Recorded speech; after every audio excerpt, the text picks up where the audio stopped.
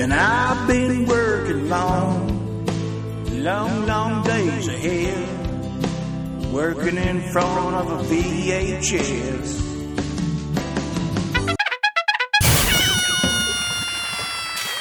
I'm sitting here waiting, contemplating what's the best day. Watching that movie, I'm the leader Mullet. Wow, I'm the leader. Wow, I'm the leader. Oh, I'm the leader. Mullet. G'day and welcome to another episode of the Lethal Mullet Podcast, the first for 2024. Here, live from, of course, Fandom Podcast Network. I'm your host, the Lethal Mullet himself, Adam O'Brien, and welcome to episode number 239 of the podcast. Here today, we're going to be chatting about one of the greatest books, also one of the greatest series, and definitely one of the greatest westerns ever to be on the screens. Now, it was on the small screen, but I can tell you, folks, this is one that really is beloved by fans, and particularly of the series itself. It all drove us to want to get into, of course, Larry McMurtry's amazing series. That is, of course, Lonesome Dove, and, of course, the ongoing series of that as well. We'll touch on some of the novels. We'll talk about some of the series, but we're here today to obviously look at the mini-series itself, which came out in 1989, and it, of course, starred the amazing Tommy Lee Jones as Woodrow F. Call, and, of course, as Gus, that's right, Augustus McCrae, the amazing Robert Duvall. We got some funny stories about those two, and of course this amazing cast. And we'll talk about the ongoing series, the prequels, and of course Streets of Loretto, the sequel, which a bit of a somber sequel. You know, it's one that really shows, particularly Woodrow F. Call at a much later time in his life, where he's not quite as nimble and as strong as he once was. Kind of has a little bit of what Gus was going through in Lonesome Dove for him in that one too. But we'll talk about that very, very soon. And, of course, that whole series really got me reading Westerns again, and particularly Louis L'Amour and, of course, the rest of the series as well. McMurtry did a fantastic job of really capturing what the West was like in that series. And the characters themselves are what really drove it. But that's what's happening here tonight on, of course, the Lethal Mullet Podcast, and, of course, Happy New Year and all that and more. Okay, you can find us on the line. You can find us at fbnet.podbean.com on Fandom Podcast Network, where we have weekly shows going out for you all there to check out and, of course, enjoy online. And, of course, you can find it on all the podcatchers that are out there. Of course, Spotify being one of the big ones, of course. You can find us, of course, on the podcast app for iPhones and stuff like that too as well, on Apple Podcasts. We do a lot of different stuff these days, folks, and that's just one of the many you can find us at. Of course, you can find us also on the Podbean app itself as well. On socials, you can catch me at The Lethal Mullet. Of course, the big one being the Facebook page. Over there we share a lot of different stuff, and of course a lot of it comes from the 1980s and 90s. Things like the re-release of China O'Brien now on Blu-ray and 4K, I do believe, and some great ones that are coming out. And, of course, this is from UK developers, folks, which we'll talk about very, very soon. And also we have the Instagram page as well, so go and check that out. And also you can catch us on X or Twitter. I'm going to continue to call it Twitter because X just sounds weird. But yes, at the Lethal Mullet is the handle on those. We're also on, I do believe, on some of the other many platforms that are out there. But they're the main three, folks. You can catch us out over there too. Now, a little bit of news that's out. We've got, obviously, Jason Statham out there with The Beekeeper, which I'm going to see sometime in the next week and maybe even this weekend. I'm a huge fan of Statham. You know, I've always supported his stuff. All the way back to Lock, Stock and Two Smoking Barrels, folks. I mean, he's just one of those great actors that has a real repertoire that we all enjoy. You know, he's tough, strong, and does all the kickboxing, the kung fu, and a little bit of the jiu-jitsu. It's all in there, folks. And I think the speed and the power and the smiles, you know, he's got that voice, you know. He goes, "What are you talking about? What are you on about? And what are you doing, mate? Yeah, come on, let's go and check out some bees, yeah? He's got that voice, and it's classic, blue collar, London, if you like, which is just perfect for what it is. So I'm definitely going to be checking that out. Obviously, there's only a month or so away before June Part Two hits. June Part Two. I mean, it seems it's going to be a huge hit. Of course, I do believe the June Part Two is going to be the longest of these films that Denis Villeneuve has put together. The first one was a real nice, I think, nod to the universe, and obviously, it sort of whet the appetite of fans, but also people that have never heard of Dune before got a chance to see what Arrakis was, what Fremen was, what a Bene Gesserit was, and don't put your hand in the box. uh, all those sorts of things that we know to be true, and just who is the Kwisatz Haderach? All of that and more is going to be in this new film, and it looks like it's going to be fantastic. Christopher Walken is playing Emperor Shaddam the Fourth. We've got obviously many more things like Harkonnens coming back and being dastardly and doomly, it's great to see. Obviously, Dave Bautista in his element here, and of course Stellan Skarsgård, who's just absolutely lapping it up as obviously Baron Vladimir Harkonnen.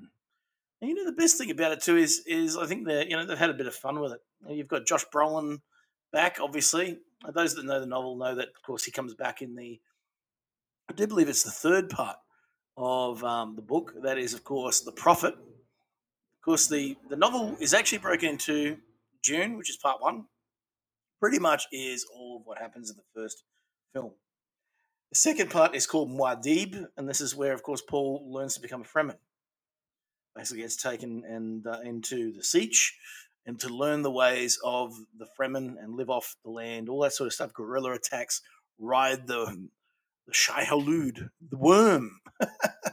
And we get to see that happen on screen. Obviously, the effects work in this is going to be some of the best ever seen, without a doubt. Now, with that too, we've got two parts that they're really having to slam this together, and that's why it's almost 3 hours long. So you're looking at part 2 and 3, which is Muad'Dib, and the third book, which is the third part in the first book. The paradigm of the novel is, of course, it's called The Prophet. This is where Paul, using his, of course, powers of being not only having obviously the background of the Bene Gesserit, which he has through his mum, and he has that training, and of course they believe that he's going to be one day the male equivalent of a Bene Gesserit, which is, of course, the Kwisatz Haderach, the one who can see through both timelines, female and male, right back and see where things are going, to plot, to plan, because June is all about plans within plans, and then those within plans as well. It's about scheming, it's about politics, and it's about, of course, setting something up to win or fail.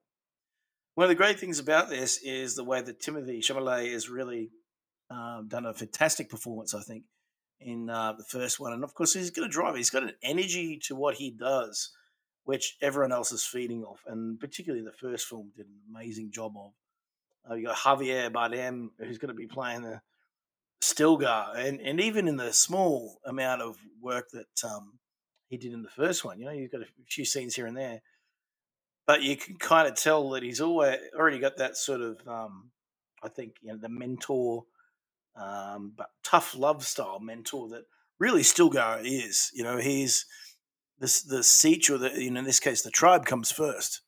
And then he's the naib, or the leader of that tribe. So he's definitely one that wants to bring all that about and together. And of course, he really does that in the first one. And of course, we've already heard that the third book, or the third movie, we should say, is the second book, Dune Messiah, has been pretty much greenlit. And Warner Brothers want it. They want this film done. They've already seen some of of course, the rough cut of what Dune Part 2 is. I mean, surely it's finished by now. I'd say it's ready to rock and roll, considering it's coming out in late February here in Australia. So what's the interesting thing is Dune Messiah would take place about 12 years after the last film that was done, which is, of course, Dune Part 2. And the third part is, of course, about the failings of Timothy's character, Paul Atreides, or Paul Muad'Dib. And, of course, Muad'Dib becomes emperor of the known universe. But in his name, trillions of people are slaughtered across the universe in his jihad. Because very much like as the story goes, June goes all the way back to the Butlerian Jihad, which was the crusade against the machines. But this time, it's crusade against all that supported the Conans and anyone that would stand in the way of Muad'Dib. He's pretty much become unstoppable. But even then, he's trying to stop it himself. And June Messiah, although isn't quite the book that the first book is, it's an interesting look at, again, the failings of a master and the failing of an emperor, and even he sees that. And of course, Potts coming back. Of course, people coming back to try and take on Paul, and that all the way down from the Bene Gesserit to the emperor himself, and of course those that love him. And it's just a very interesting idea. Plus, we get the return of Jason Momoa's character Duncan Idaho, thanks to clones called Gola, and of course is a present from a different part of course of the universe of Dune. And I won't give it away because I think you need to read the books or at least wait for that film whenever that's going to be dropped, and you'll find out about where these Golas come from and what do they really plan to do, and can you regain your soul after death using a Gola. Interesting stuff. That comes out, of course, February 28th here in Australia. Can't wait. It's going to be fantastic. They're even looking at some re-releases of the original Dune, which, if you haven't seen on the big screen, it's definitely worth doing, particularly just to see the Thopters taking off into the desert. It's amazing. It's worth it. Go and check it out. All right, folks, here, of course, we're going to be talking about 1989's Lonesome Dove. What a series, folks. Augustus and, of course, Woodrow, two partners that went out and, of course, did the cattle drive, two former Rangers, which holds quite great interest for me, too. I think the Rangers are an interesting bunch. And I'm talking about, of course, from this period. They set out on a journey from Texas to Montana in order to revive their thirst for adventure in a big cattle drive. And it really is. It's a hero's journey, folks, of the Western kind. Came out on the 5th of February 1989. And of course, they got the Golden Globe Award in this one too for Best Performance by an actor, of course, Robert Duvall. It got Golden Globe also for the Best Miniseries, Primetime Emmy Award for the director, of course, Australian Simon Windsor. Now, if you know me, you know I am a huge fan of Simon Windsor. The work he's done over the years is just second to none. It's fantastic. They also got a Writers Guild of America Award for Best Adaptation by William D. Whitliff. It also got Primetime Creative Arts Emmy Award for Tom Villano, Christy Johns, and Gary McHale. And the list goes on, folks. It's got that many awards. A lot of it Peabody, Primetime, and of course a TCA award as well for outstanding achievement in dramatic arts as well. So you could see why people like it. You could see why people herald it as much as Shogun, even. And I think that's what's interesting. A lot of these ones over the years, people look back on and think, is it quite as good as it was? And well, that's an interesting thing to look up, and definitely for those that don't know. All right, let's have a look. So we've got Tommy Lee Jones as Woodrow F. Call, pretty much the lead of this film. Diane Lane as Lorena Wood. We've got Robert Duvall as Augustus McCrae. Ricky Schroeder as Newt Dobbs. These are all characters that, once you get to know, it's really something. But as I said too, this is a period where a lot of actors were finding their first roles or even first experiences on TV. Chris Cooper, who's a huge name now, plays July Johnson, who's a sheriff in it who goes for a bit of a journey, which we'll talk about. P.I., played by, of course, Timothy Scott. P.I. would be a character also that would feature heavily in the next book and then the next mini-series, which they made as well. And, of course, that is Streets of Loretto. Robert Urich, plays Jake Spoon. If you're a fan of my show, you know that I'm a huge fan of Ice Pirates, which, of course, Robert Urich's in. Of course, Joshua Dietz, played by the amazing Danny Glover. And it's a great character, too. I really love that character. I always have an affinity for him. Angelica Houston plays Clara, of course, one of the many love interests of our dear pal, Augustus McCrae. Barry Corbin plays Roscoe Brown, My name's Roscoe Brown. Yes, it's kind of like that. And Barry's always been a fantastic talent, I think, in this series, and you really get a good sense of it in this. He's out there doing that. Of course, out there on the plains, we have, of course, the bandit, of course, native bandit. That is, of course, Frederick Forrest playing Blue Duck. And of course, Frederick, I'd always sort of known more from 21 Jump Street, which, if I remember right, he was in the first or maybe second season. I haven't watched that series since then, so I can't tell you. DB Sweeney is Dish Boget or Dishwater Boget, who has a real thing for, of course, Lorena. But DB Sweeney, again, another one that turns up in a lot of different stuff. I'm trying to remember whether, obviously, big one is Spawn, where he plays love interest to Michael Jai White's wife after he died.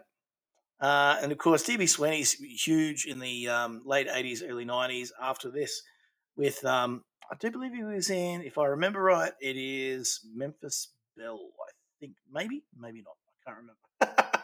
You'll have to correct me there, folks. Comment on this if you remember. I'm trying to do this off memory.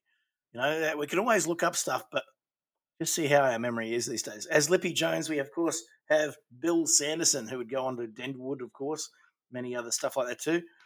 Uh, we have Gavin O'Hilley, of course, who plays Dan Suggs. Now, Gavin's great. He was in a lot of different stuff over the years. His father, Dan O'Hilley, is, of course, OCP's chairman, the man himself, the old man. He goes, nice shooting. Of course, he's also in a great show called The Last Starfighter, who plays Greg. The guy's, he does that laugh. Exactly like that. Oh, I'm so dry throat and laughing myself. I sound like Greg himself. But Gavin, of course, is Elk and Willow, of course, the friend to Val Kilmer, who sees him, obviously in the cage. He goes, "Right in your cage." And of course, he's kind of like the Lando Calrissian of Willow. He plays this great big Viking-like character, and kind of suits Gavin. He was the late great Gavin was definitely in that sort of ilk with a lot of the roles he had. But and in this one, he's playing a really downtrodden bad guy who's willing to kill and do what he's got to make a quick buck. And I think really not a nice person, put it that way. But as Eric, there was always that heroic person there, that one that still wanted to be there for Mad Mardigan, and he's also in, of course, the last of the Sean Connery Bond films. Of course, the one that's not an Eon production. Of course, no, and of course that is one that we all know very well. Went up against, of course, Octopussy. Never Say Never Again. Okay, we've got Steve Buscemi in this, folks, as well, who plays Luke. And of course, we've got Big Zway, played by Frederick Coffin. You remember him, of course. He plays the cop and friend, of course, of Steven Seagal's character in Hard to Kill. Yes, we'll be covering that here soon. It's probably one of my second favorite Seagal films from that first 5 or 6. They were just solid, well produced, and just really entertaining films, given the fact that he's got no charisma. And he's doing Daito-Ryu Aikido Jiu-Jitsu on screen. It's not Aikido, folks. It is not Aikido. It is going back to the pre-war style of Daito, which is pretty much Jiu-Jitsu. It's a throwing art. It's all that. But of course, Big Zway and Luke, of course, are looking after Elmira, which is Julie Johnson's wife, who goes out looking for her actual partner, the one that she's really in love with. Who else we got? We got Trevor Swords as Alan. We've got Ron Wayland as Old Hugh. We've got Leon Singer. Folks, the list goes on. This is just a huge cast. And what's interesting about the cast is a lot of those names from TV and film to this day. Now, it is a 4-part miniseries, which usually takes me about, I can watch it all in one night. But I split it up into part 1 and part 2 first night, and the second night, part 3 and 4. There's some great behind the scenes on it too, which we'll get into. We'll talk about it now. I suppose you get a little bit of the size of what the characters go through. Obviously, they talk to pretty much everyone except for Robert Duvall, who's said to have not had a good time with the director Simon Windsor, supposedly, sadly. But I mean, it's a great adaptation of Larry's great novel, Lonesome Dove, which went on to have another three novels in it, two prequels and one sequel. And of course, this is a really well done look at. Of course, the two characters are probably at this stage, probably in their late 50s, early 60s. We've got Robert Duvall as Augustus McCrae, which is the real ladies' man, the man who really has a zest for life. He loves everything. He's patient. He's kind. When it gets down to it, he's probably the toughest of the Rangers. As much as Woodrow would like to be tough, he's a laconic, larrikin sort of character. In some ways, very Aussie. And when you look at it as Aussies, we look at them and see, yeah, he's a cowboy. Yeah, he's a ranger, and he's a farmhand, all that sort of stuff. But there's something about that just for us Aussies, we just think, that's down to the point. Um, Strong guy. That's what we are very much into when we see heroes and stuff like that. Woodrow Call is somebody that's definitely a bit of a social inept. He's not somebody that can go out and actually hold a conversation with anybody. He doesn't know how to talk to people. He knows is how to fight and how to wrangle, horses, all that sort of stuff.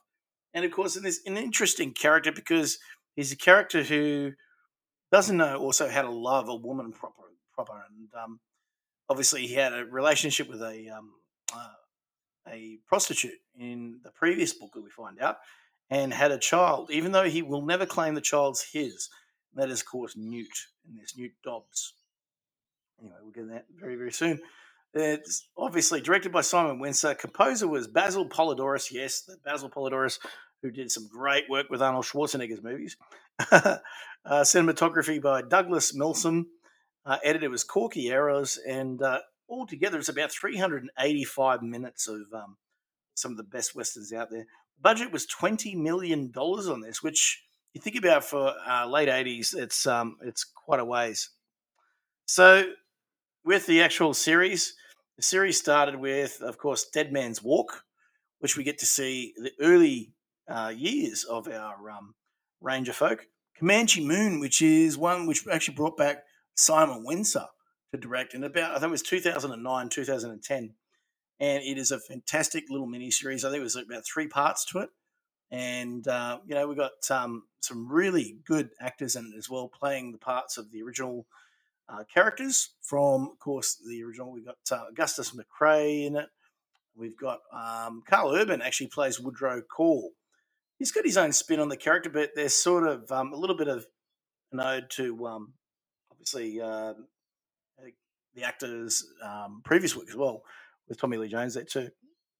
So, I mean, it was a huge event in 1989 and 1990. This came out on a double VHS disc as well. Basically, it was split up into two, and you just got this massive in this case, two cassette package, which was really long and it had great artwork on it. I remember seeing it at the local Blockbuster Video. It was amazing to see the work that was done. The first episode is pretty much setting up the world that we live in here and what is to be obviously a huge part down the road. One of the big things is we look at obviously the world of Lonesome Dove itself, which is a little town, if you like. It's got everything. It's got a little saloon. It's got obviously the Hack Creek Cattle Company, which we have here, and of course run by both, of course, Gus and Woodrow. And of course they got their group there. We, of course, Dish. They've got obviously Newt. They've got a couple of other guys like PI, etc., like that too.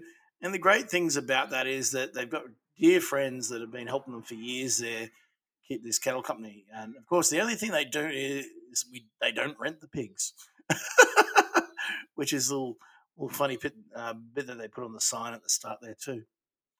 So we obviously get to see a little bit of that. We get to see also characters that probably been formerly part of that. And of course, that is where we get to see people returning and coming back for what would be part of the journey forward. The series takes place in the late 1870s, where Gus and, of course, McCall Basically, have led a life before this as Texas Rangers, and they run a livery in, of course, this border town of Lonesome Dove. And this is along the Rio Grande. Of course, Gus is upbeat, and he's definitely someone that's, as I said, is a womanizer, loves to really, get out and live the life. Whereas Cole is the opposite. He's very military minded, strict about his work, stoic, and all he wants to do is work, work, work. Some of the characters we've got Joshua Dietz, obviously played by Danny Glover, who's a tracker and he's a scout who used to work with him on the Ranger days. He's definitely one that everyone looks towards for advice on, especially on the run, where he could tell them just by tracking where people have been or where the safest route is as well. But PI Parker, who is another ranger as well, worked hard and is quite bright, but again is not quite as on the mark as the other guys as well, but very strong still. They've got Bolivar, who's used to be a bandit years ago. He's a Mexican bandit, but it turns into their chef over the years, and he's a bit of a disgruntled chef as they take the piss out of his cooking a lot as well. Obviously, too, we've got 17-year-old in this one, which is Newt Dobbs, and his mum was a prostitute that for years, Call had gone and seen in this, and of course that is where how Gus figured out, and he secretly knew Newt was the son, of course, of Call. So in part when we get to see basically everyone get together and they reminisce with an old friend, Jake Spoon, who comes back. Jake was always a bit outlandish and didn't really like to do the work, but he was without a doubt still a good fighter and somebody that was always there with him. He, when he meets up with the guys, tells them he's actually a fugitive from Fort Smith, Arkansas, where he accidentally shot the dentist, who was also the mayor of the place, and it was just a barroom gunfight that had taken place. And the dentist has a brother by the name of July Johnson, who's actually the sheriff. And July is now out on the hunt for, of course, Jake Spoon.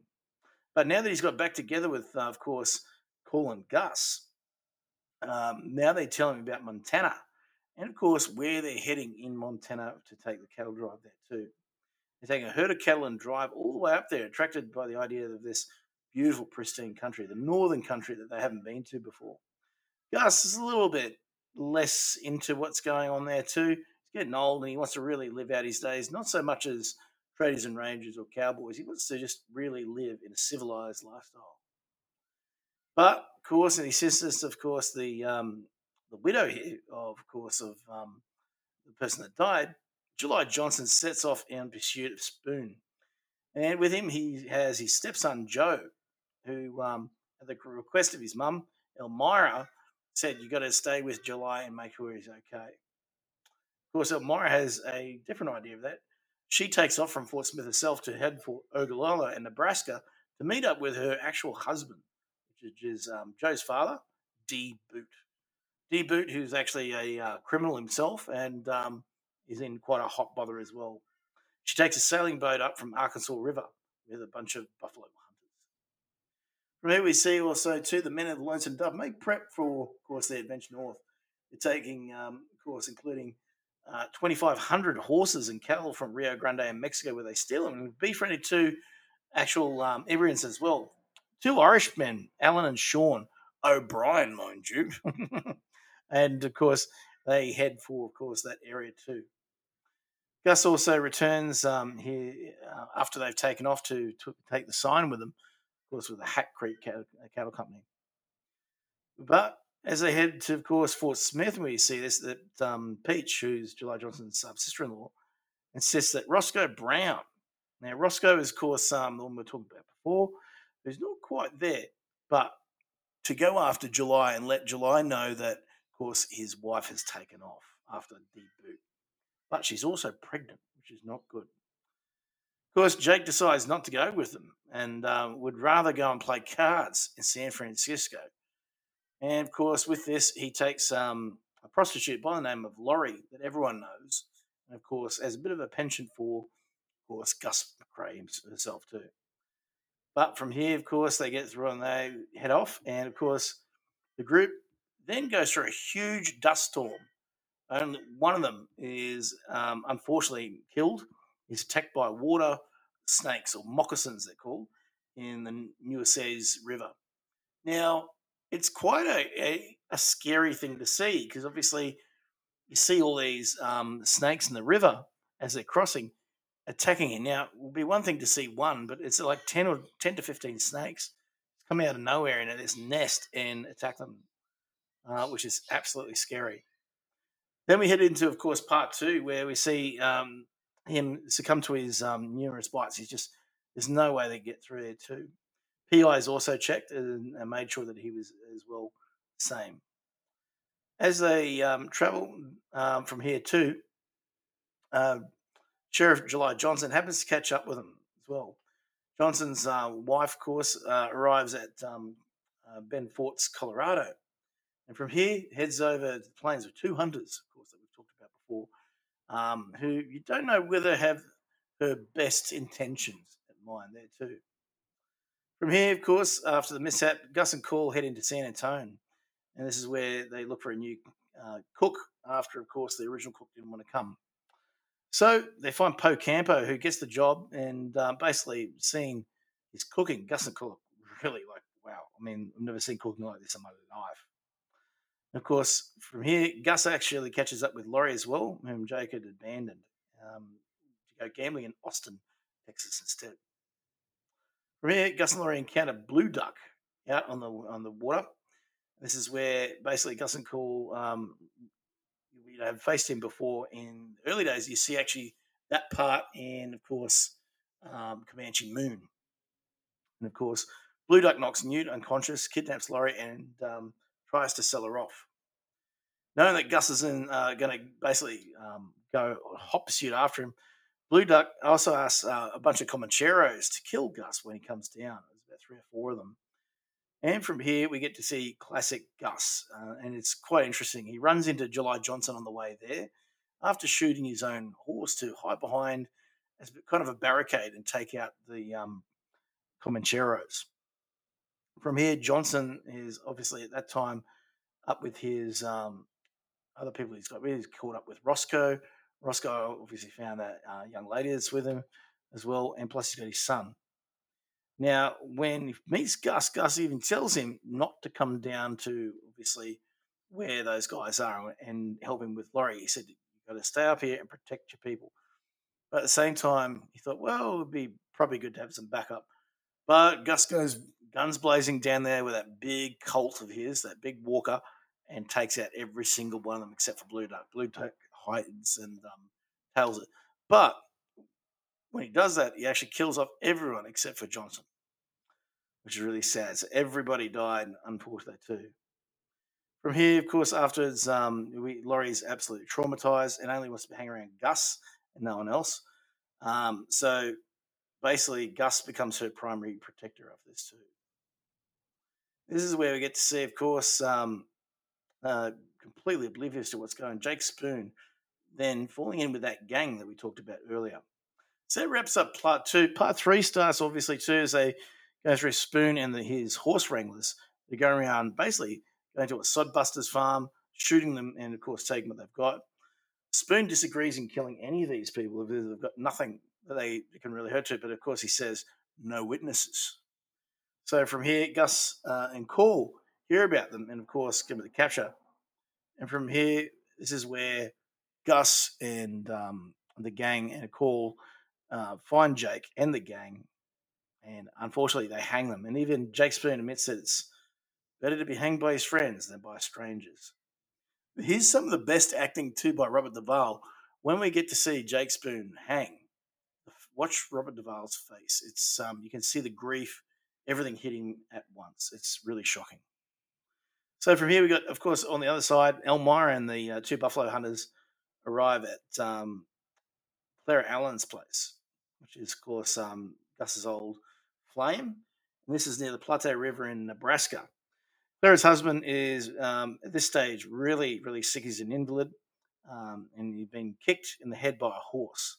So there's not much chance of him surviving this. But Clara still goes along with what needs to be done. And of course, Elmira gives birth to a son, but then abandons the kid and takes off. And she leaves the kid with, of course, Clara. From here, 2 weeks later, Sheriff July Johnson actually comes to the place, Clara's house, and he sees his kid, his abandoned kid. And of course, he's still broken up over what's happened before. So he's got so much trauma going on. But this is where Clara is really good as a character. She's able to emphasize what needs to be done in such traumatic times and still have a smile on her face afterwards, too. Clara had been through the same sort of things, having lost her own 3 sons to pneumonia before this as well, which is quite horrific. And of course, she's fond, of course, of the new son. I think is the name of Martin. So Gus and Cole then drive all the way to Ogallala, where they relax and enjoy. And this is where we have a really interesting scene with the U.S. cavalry. Cavalry turns up and basically, well, they want to commandeer all the horses that are there, particularly those. So they go up to, of course, Dish Boget, who is then viciously taken down by one of the many soldiers there, the old soldiers using a whip and stuff like that. And just from there, Newt gets in the way. And of course, from here, Newt screams out to Woodrow Call, his dad. And Woodrow does one of the amazing things jumps on his horse, rides it all the way down, and knocks over this guy on a horse, like kind of like a leg sweep for a horse. And then he literally goes to town with an iron bar on the guy that was hurting his son. And what's really interesting is that they've got to pull him away because he's going to end up killing the guy. Going on their journey, Gus and Cole lead the cattle all the way through the Badlands of the Wyoming Territory. This is where, of course, the water supply is almost completely gone as they head into Montana. From here, there's a bunch of Indians who've been stealing dozens of horses, and not to ride, but to actually use them as food because they're so hungry. They've got no food, no nutrition, no nothing. From here, Cool goes out with, of course, Gus and Dietz, and using his gun scares off the Indians. That way, they can try and get their horses back. As they head down, Dietz sees a young kid that's blind. This little Indian child left behind by the people, and picks him up and just makes sure that he's okay. But of course, then there's an Indian hiding behind a bush with a spear, throws the spear into Dietz straight through the chest. And from here, this is when Gus and Cole fire away with their weapons and take him out. But this is one of the serious ones that really, I mean, Danny Glover's performance in particular, is one of the things that really grounds this series. Just as good as any of the other performances in it, but he's got that flair for really, you can see the care and love that he has for obviously the people. And when a character like that goes, it's gut wrenching. So they bury him, and then, of course, the party continue across Powder River. This is where, still in Nebraska, but they've, Clara's husband actually finally dies and is buried there too. From here, the main group scout with I. Parker, and of course, Gus decides to obviously go after some buffalo as well. So they end up being chased by a bunch of mounted Indians as well. And this is where Gus is wounded badly in the leg by arrows. And it's in his right leg. While trying to basically go for help, PI is guided by the ghost of Dietz. So I thought this is interesting. It's something, obviously, is it Dietz or is it really just, PI's, mind playing up? I mean, it's one of those things. I mean, it's a fantastical idea, but I think in the parameters of what's happening here, it really, really works quite well. And whereas Gus from here is founded by a stranger and taken 40 miles away to Montana from here as well, which is really interesting too. So when brought to, of course, the doctor, Gus has to have his leg amputated. It's too far gone. And he tells Gus that his left leg is also septic and he will die if he doesn't have the other one taken out. But this is where Gus, the Gusisms come in. And Gus just he can't do it. He said, I need to have at least one leg. And Gus tells Cole even to give his money to Laurie and starts talking about basically what he needs to do and the fact that Woodrow F. Cole, has to tell him that he's Newt's father. Tell Newt himself in person. And then from here, obviously, too, he writes down his last testament to, of course, those around him in his will. And then Gus dies. So Cole then arranges Gus's body to stay in town for the winter, and this is when he'll also take him body to where he wants to be buried. Following spring, Cole honors Gus's wish to be returned to Texas. This is where, of course, Cole gives Newt a pocket watch that belongs to his own father, and says that Newt will continue to run the ranch while he's away. Of course, this is one of those things that he's still not able to say it that he's actually the son. This is where, of course, I think even Newt knows himself, but is not able to get it out. And I think, of course, in the miniseries, Robert Duvall's character even tells him. So he returns to Ogallala, and Sheriff Johnson, Clara, and Laurie and the ranch there, and Dish live all together in the same place. Dish is actually still in love with Laurie, but she doesn't want him. This is when Cole brings Gus's body. Laurie stays and mourns by the coffin, but this is where it gets obviously interesting. He's going to take it out to where he needs to go. After the journey, Cole arrives at Santa Rosa, New Mexico, where Blue Duck has finally been captured. It's an interesting one too, because obviously Blue Duck's still not willing to get hanged, so he jumps out a window and dies by the fall. And of course, then we see the journey of everything from broken wagon to blizzards. Paul finally burying Gus after a journey of up to 3,000 miles. Again, still a journey. And these guys that love that sort of journey. And of course, he weeps for his friend. One of the best scenes towards the end is when Cool walks out of the town. There's this reporter. He recognizes him and tries to interview him about everything. Cool ignores everything aside from agreeing with him that he was a man of vision. He walks away into the distance, a hero. Folks, that is one of the most remarkable ones out there, and it really is. Robert Duvall playing Captain Augustus McRae, one of the foremost Texas Rangers. Still to this day, his best role. Tommy Lee Jones as Captain Woodrow F. Cole with a very funky bleached beard and stuff. Again, great for him as well. Maybe not his best role, but certainly very close to it. And he and Robert really gel in this, and it's a shame that he didn't come back for the next one, Streets of Loretto, even though we got somebody just as good, if not better, at the later age that the character is. Joshua Dietz played by Danny Glover, Diane Lane as Lorena Wood, Robert Urich as Jake Spoon. He plays it devilishly well. Blue Duck, Frederick Forrest, D.B. Sweeney as Dishwater, Ricky Schroeder as Newt Dobbs, Angelique Houston as Clara, Forsyth Allen, Chris Cooper as Light Johnson, Tim Scott as P.I. Parker, Glenn Headley as Elmira, Barry Corbin as Roscoe Brown, William Sanderson as Lippy Jones, Barry Tubb as Jasper Fant, Gavin Hillary as Dan Suggs as the Suggs Gang, Steve Buscemi as Luke, and of course Frederick Coffin as Big Sway, and of course Travis Swords as Ellen O'Brien, Nina Samisko as Janie. That's right, Casey Samisko's sister from, of course, yes, that Lone Rangers. That's right. Come on, you know the movie we're talking about. Yeah, the one with the Lone Rangers. How can you pluralize the Lone Rangers? Yes, airheads.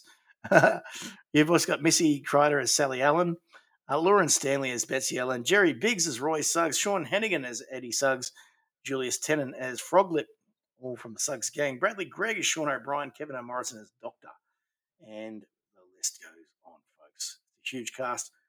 So production began on this one based on the novel.